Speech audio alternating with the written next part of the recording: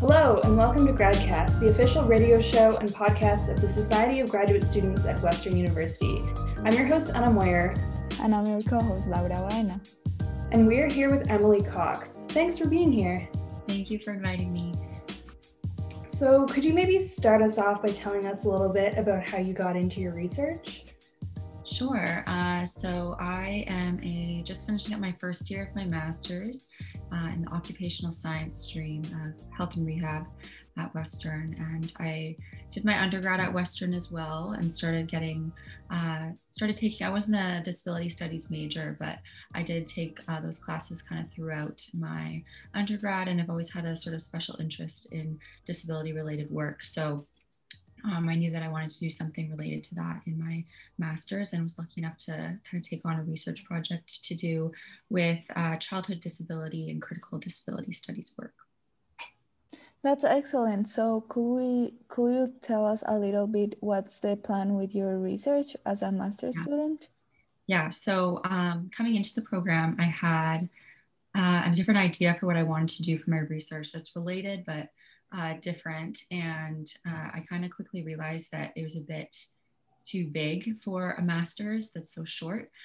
So it was just too big of a project to take on. So my supervisor, Dr. Gail Teachman, she's in the OT school at Western, and she kind of had a project. So she hired me on before I started my master's as a summer intern on a specific project. And then the plan was for me to keep working on that project, but also my own research as I went into my master's. But we kind of switched plans, and now I've taken a small piece of that larger project that was already kind of established and taken it on as my own. So the project is related to discourse and disability, and well as critical disabilities or critical discourse analysis principles. So if you think about disability and the way that we think about it, there's kind of two camps of ways that you can think about it that are sort of seemingly opposed. So there's the rehab space and then the critical disability space.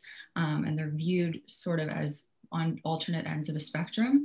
But we kind of recognize that there's benefit to be brought from both sides. And so the project sort of tries to bridge the two fields to try to come up with a more beneficial conceptualization of childhood disability that will kind of reduce some of the current harms that people are experiencing right now. Okay, could you tell us maybe a little bit more about those two opposing fields and the body? Yeah, so I guess like the first thing they teach you in disability studies is the social model and the medical model of disability, which like kind of stems out to like they teach it in poli-sci too. They teach it in a couple of different places, and so essentially, the medical model. Well, the distinction for me comes down to where the disability is placed. So in the medical model, disability is seen as internalized. It's seen as a characteristic of a person, and it's individualized, and it's kind of everybody else's job to fix it and to help it. And so you find out that someone's child is going to be diagnosed with something, and you feel a bit sad about it. You feel like, oh, that's too bad. Like you're going to have to do this work to however you choose to act on that disability.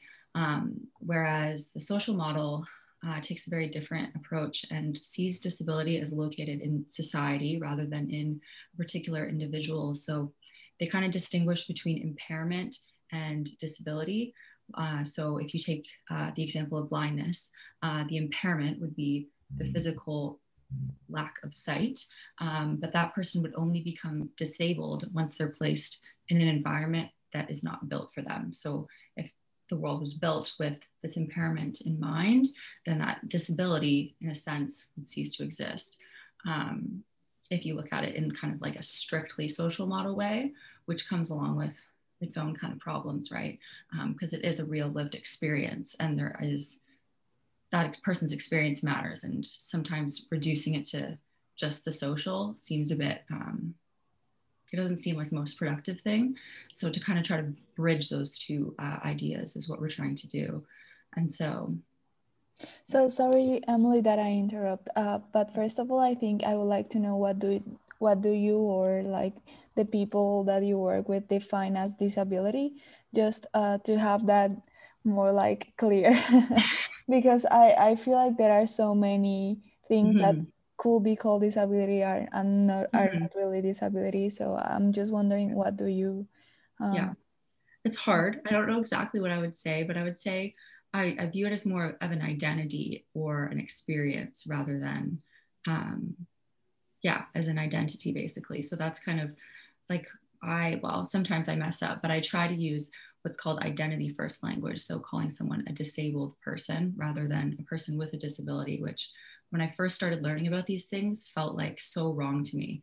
I would hear people call someone a disabled person or an autistic person when they're talking about them. And I would say, oh, that's not right, because a lot of people are taught person first language. So calling someone a person with a disability places the person first and is in theory um, valuing that person over and above their disability. But when you start to learn from disabled people themselves and self-advocates, you learn that their disability is often at the foreground of their identity, which is why they choose to identify as a disabled person rather than a person with this disability kind of tacked on the end. So yeah, I don't know what I would call my definition of disability, but I would say definitely has to do with identity and experience rather than like symptoms. Mhm. I also think that plays into the differences in identity in terms of what point in your life you may acquire a disability, or again, you may be born with a disability. I think that speaks a lot to how people want to self-identify as well. Yeah. So I would like to know a little bit more about childhood disability and how does this fit into your model? Yeah. So I think it's interesting because, well, so what I initially was interested in was early intervention and the ways, so a child is born disabled, and oftentimes parents feel like this is like the time that they have to do everything that they possibly can to help their child like acclimate to whatever they see as being normal, or do everything that they can because they're still in this developmental process. So it's a time when all this discourse starts to come into play and people feel this immense pressure to help their kid or to fix their kid. And we're sort of questioning, well, like, what does that mean? Why do we want people to be independent? What does normal mean? And why do we have such strongly held values? Which is where I think critical disability studies is very, well, it's obviously very theoretical and socially and politically charged. So these ideas surrounding like, how can you make your child as independent as they can possibly be is really rooted in neoliberalism, right? And the idea that if they're not able to grow up and then contribute to society and be independent, then what is their worth? Is like really big ideas in that area. So those are things that we're still working through. with this, I would like to know what your the interest of your research is. You said that you are interested in the discourse and this disability. So Mm-hmm. are you trying to evaluate how we talk about disability and how we communicate these kind of facts, or what's your approach on this matter? So we're looking at discourse, but in kind of a different way than I guess the standard definition of discourse would be. So it's Foucauldian-based project, the theory behind it. And so when we talk about discourse, we're kind of talking about more than just words and ways of talking and ways of thinking, but kind of the patterns of the ways that we talk and the ways that we think about specific things, and how that's really, really deeply connected with power and knowledge, and how kind of power is, instead of maybe coming from the top down, rather circulating through discourse. So the way that we're looking at it is in two phases. So the first phase is just textual analysis. So looking at text in both critical disability studies and children's rehab to identify what the like main ways that we're talking about children's disability are. So what the dominant discourses is. So things like independence and deficit-based views and things like that. And then in the second phase of the project, we are doing interviews with both key stakeholders in critical disability studies, so like scholars and activists, and then on the other hand, interviews with practitioners, so rehabilitation practitioners who specialize in childhood disability, to kind of understand the ways that those discourses that we identify in the first phase are being like reproduced or maintained, or just how they're shaping the everyday lives of the people that we're interviewing. And then we have an advisory panel, so made up of many people in the disability space, different people. And so with them, we're hoping to take everything we learned and come up with some new way of thinking about disability that can help inform rehab and kind of try to reduce some of the harms. So maybe could you tell us a little bit more about what the exact steps are of your research project? You mentioned that you're going to be doing different stages of interviews. Like, how many people are you thinking of interviewing? So from either group, so we'll be taking, I think it's 10 to 12 or 8 to 13 people from either side. So from critical disability studies and then from children's rehabilitation. And those will be qualitative individual interviews where we ask them things like, what is your definition of disability? How do you think of disability? Do you think that this is the same way that the rest of society thinks about disability? Or saying things like, like we've seen in the literature that there is kind of this opposition in views. Do you see that like playing out in your workplace? Or what do you see as the future for children or disabled children? And then the critical discourse analysis piece comes in after, right? So that's in the analysis. And that's another part that I'm still definitely a newbie at. Like Foucauldian critical discourse analysis is very, very complex. And we're lucky enough to have a team of people who have like dedicated their careers to doing it.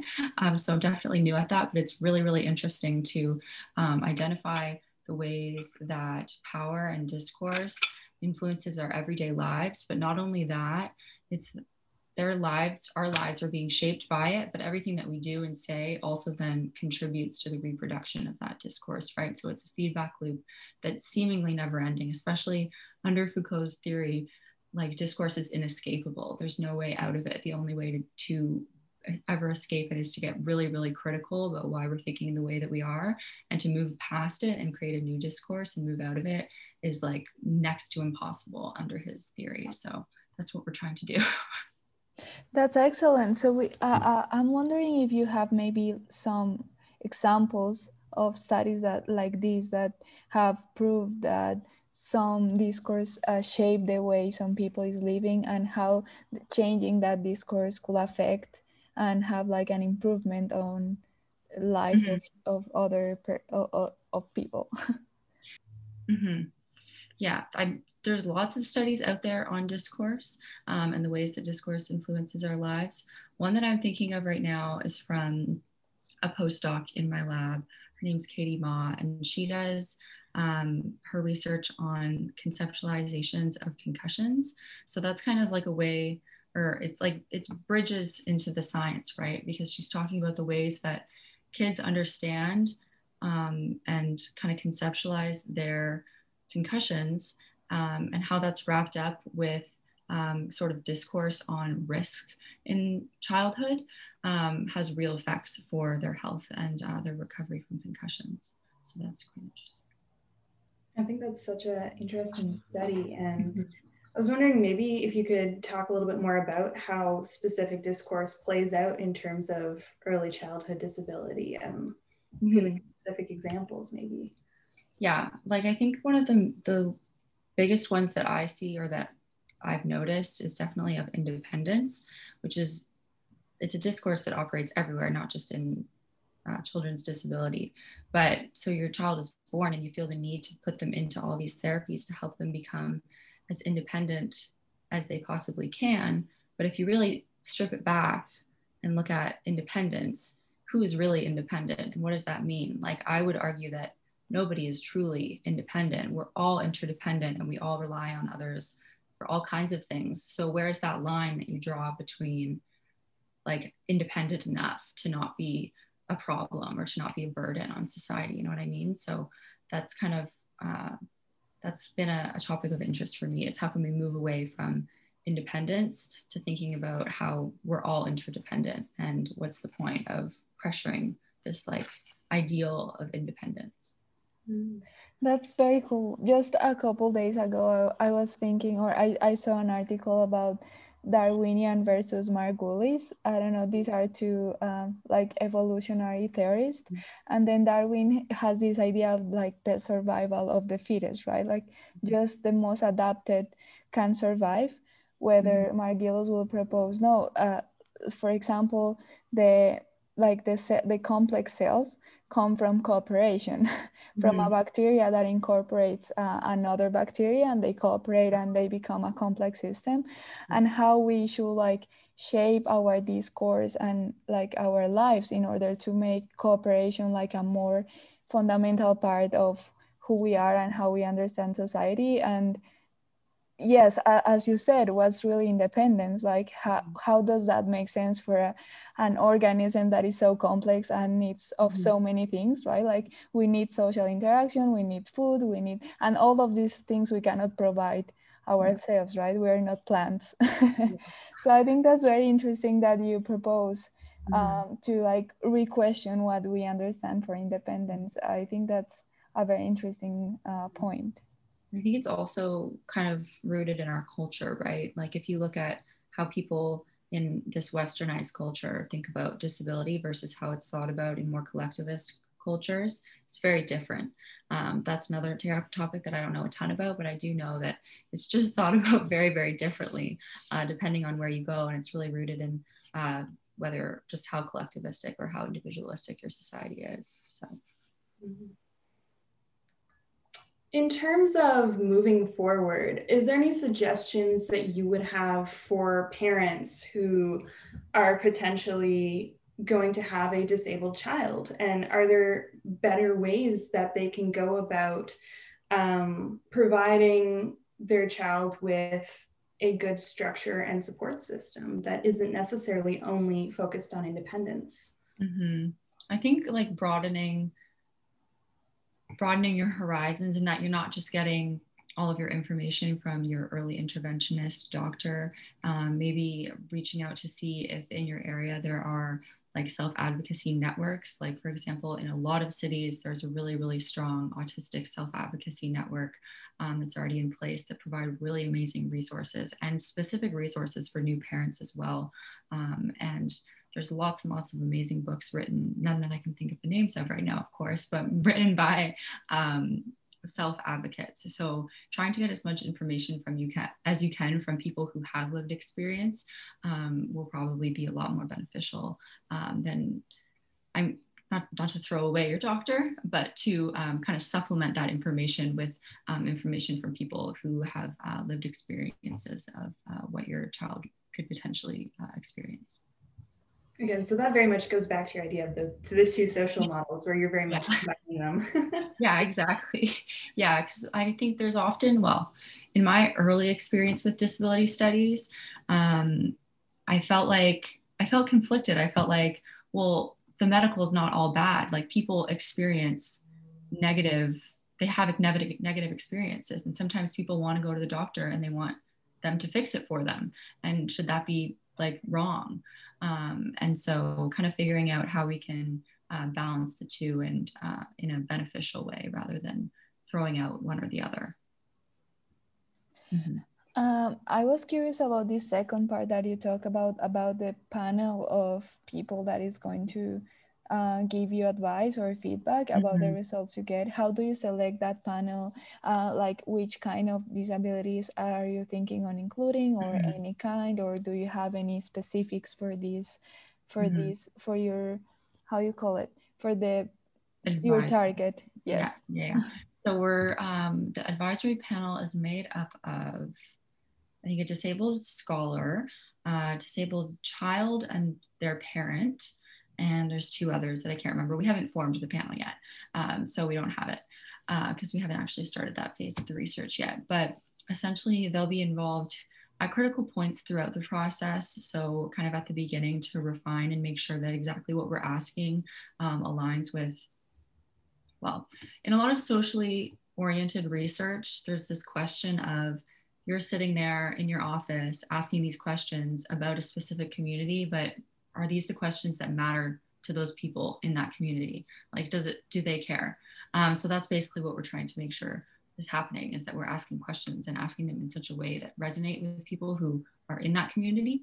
And so they're going to be involved in that stage, and then they'll be involved at specific points throughout, but then the main point will be at the very end. Once we've kind of done our broader analysis, they will kind of come in to advise us on how we can take it forward and how we can actually enact it. And so like what policies are affecting their lives right now that could be targeted, or what are the specific struggles that they're going through at this point in time that we are able to kind of address and to help them move forward on. Are there any examples, especially in Canada at the moment, that you could maybe bring up of an issue that is currently happening for the accessibility community? Well, there's one project that I'm working on that's really interesting, and it is happening right now. This is like a little bit of self-promotion, but so it's called the Access Project. And so this is a project where we are working to create an accessibility standard for event holders. So of course, there's the AODA that says the like bare bones minimum requirements of what a building has to do to be accessible. But beyond that, A, there's a lot of buildings that just still aren't accessible. And B, people are holding events in spaces that are not accessible or holding them in such a way that is not accessible. So what we're doing is we're trying to create a set of guidelines that can go above and beyond the AODA that we can give to people who hold events. So like Western, who holds big alumni events, or like banks that hold large events. And so creating a standard that they can then sign on to that will say that we will not hold inaccessible events, and kind of going above. So like the AODA focuses a lot on physical accessibility, so ramps and things like that. But of course, there's many other ways that places can be inaccessible, such as like bright lights, loud noises, like lack of a schedule, like lack of a following like a strict schedule. And so we're trying to come up with the guidelines to then give to event holders and to sign off on to say that they will no longer hold their events in inaccessible places or inaccessible ways. Amazing. That's very cool. Mm-hmm. And I was wondering in a more personal note, what drives your curiosity into this matter, or why were you interested in this? Because this is something that for me, coming from a different country, this is something that we don't really talk about much. Mm-hmm. But here, I think that this is growing a lot and very fast, and I'm glad for it. But I'm wondering what drives you, or why did you get interested in this topic? Yeah, it's always been a special interest of mine, going back to like elementary school. And then when I went to university, I worked as a support worker throughout my undergrad to support myself through my undergrad. And then I also work at a like retreat center, like a summer camp for adults and some children with disabilities called the Shadow Lake Center. So that's been a really cool experience for me in kind of actually enacting some of the ideas that we think about. So bringing people to a place where they can make all the decisions they want for themselves and do whatever it is on their own, without like, because a lot of people who come there come from group homes where their regimen and their daily routine is heavily restricted and they don't have much choice. So being able to bring them to a place where they have all the choice in the world is a really eye-opening experience, really meaningful. So could you tell me a little bit more about your experience working as a personal support worker? Yeah.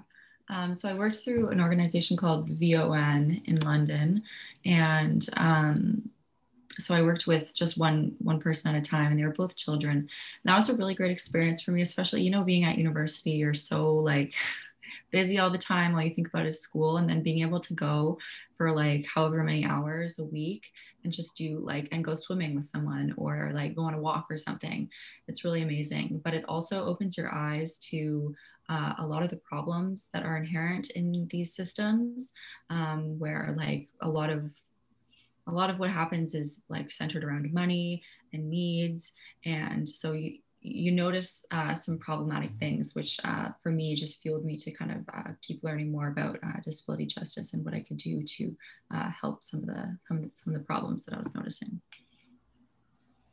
That's cool. And just as a last note that I would like to ask people sometimes, because I work from my home, so I don't really need to go out a lot. But with the pandemic, I guess your research was on pause for a while, I guess. Mm-hmm. So I was wondering if you had to like change your schedule, or how did you adapt to the pandemic in order to do your. Yeah. So last year I was doing my kind of coursework, so I wasn't really getting much into my research. So luckily it didn't actually too heavily impact my work. We did decide to switch to doing online interviews, but based off what I've been involved in research in the past year, I prefer doing interviews online rather than in person. It's easier, it's more accessible in many ways. So I was lucky enough to not have to change too much about my research plan, given that I'm not actually set to start the study until September. And we're going to go with online. And in many ways that, yeah, it's helpful because we get to talk to people that we might not have been able to talk to if we were limited to doing our in-person interviews. So in that way, it was helpful. Amazing. I think that's very similar to, I think, some of the event planning that's happening now in the discourse. Mm-hmm. Very same issues. So Thank you so much. We're just about out of time. If anyone wants to learn more about your research, is there a website, email, or social media that you'd like to share? They can email me at ecox, so ECOX 29 at uwo.ca. Thank you. So this has been GradCast, the official radio show and podcast of the Society of Graduate Students at Western University. I've been your host, Anna Moyer, and my co-host was Laura Bina. We've been speaking with Emily Cox, and this episode was also produced by Laura. If you'd like to be involved with the show or get in contact with us, email us at gradcastradio@gmail.com. You can follow us on Instagram, Facebook, or Twitter at GradCast Radio. To listen to us, we are on Radio Western 94.9 FM. You can also find all of our episodes on our website at gradcast.ca or on podcast apps like Podbean, iTunes, and Spotify. Alternatively, select podcasts have been uploaded to YouTube at GradCast Radio. Thank you for listening and have a great night.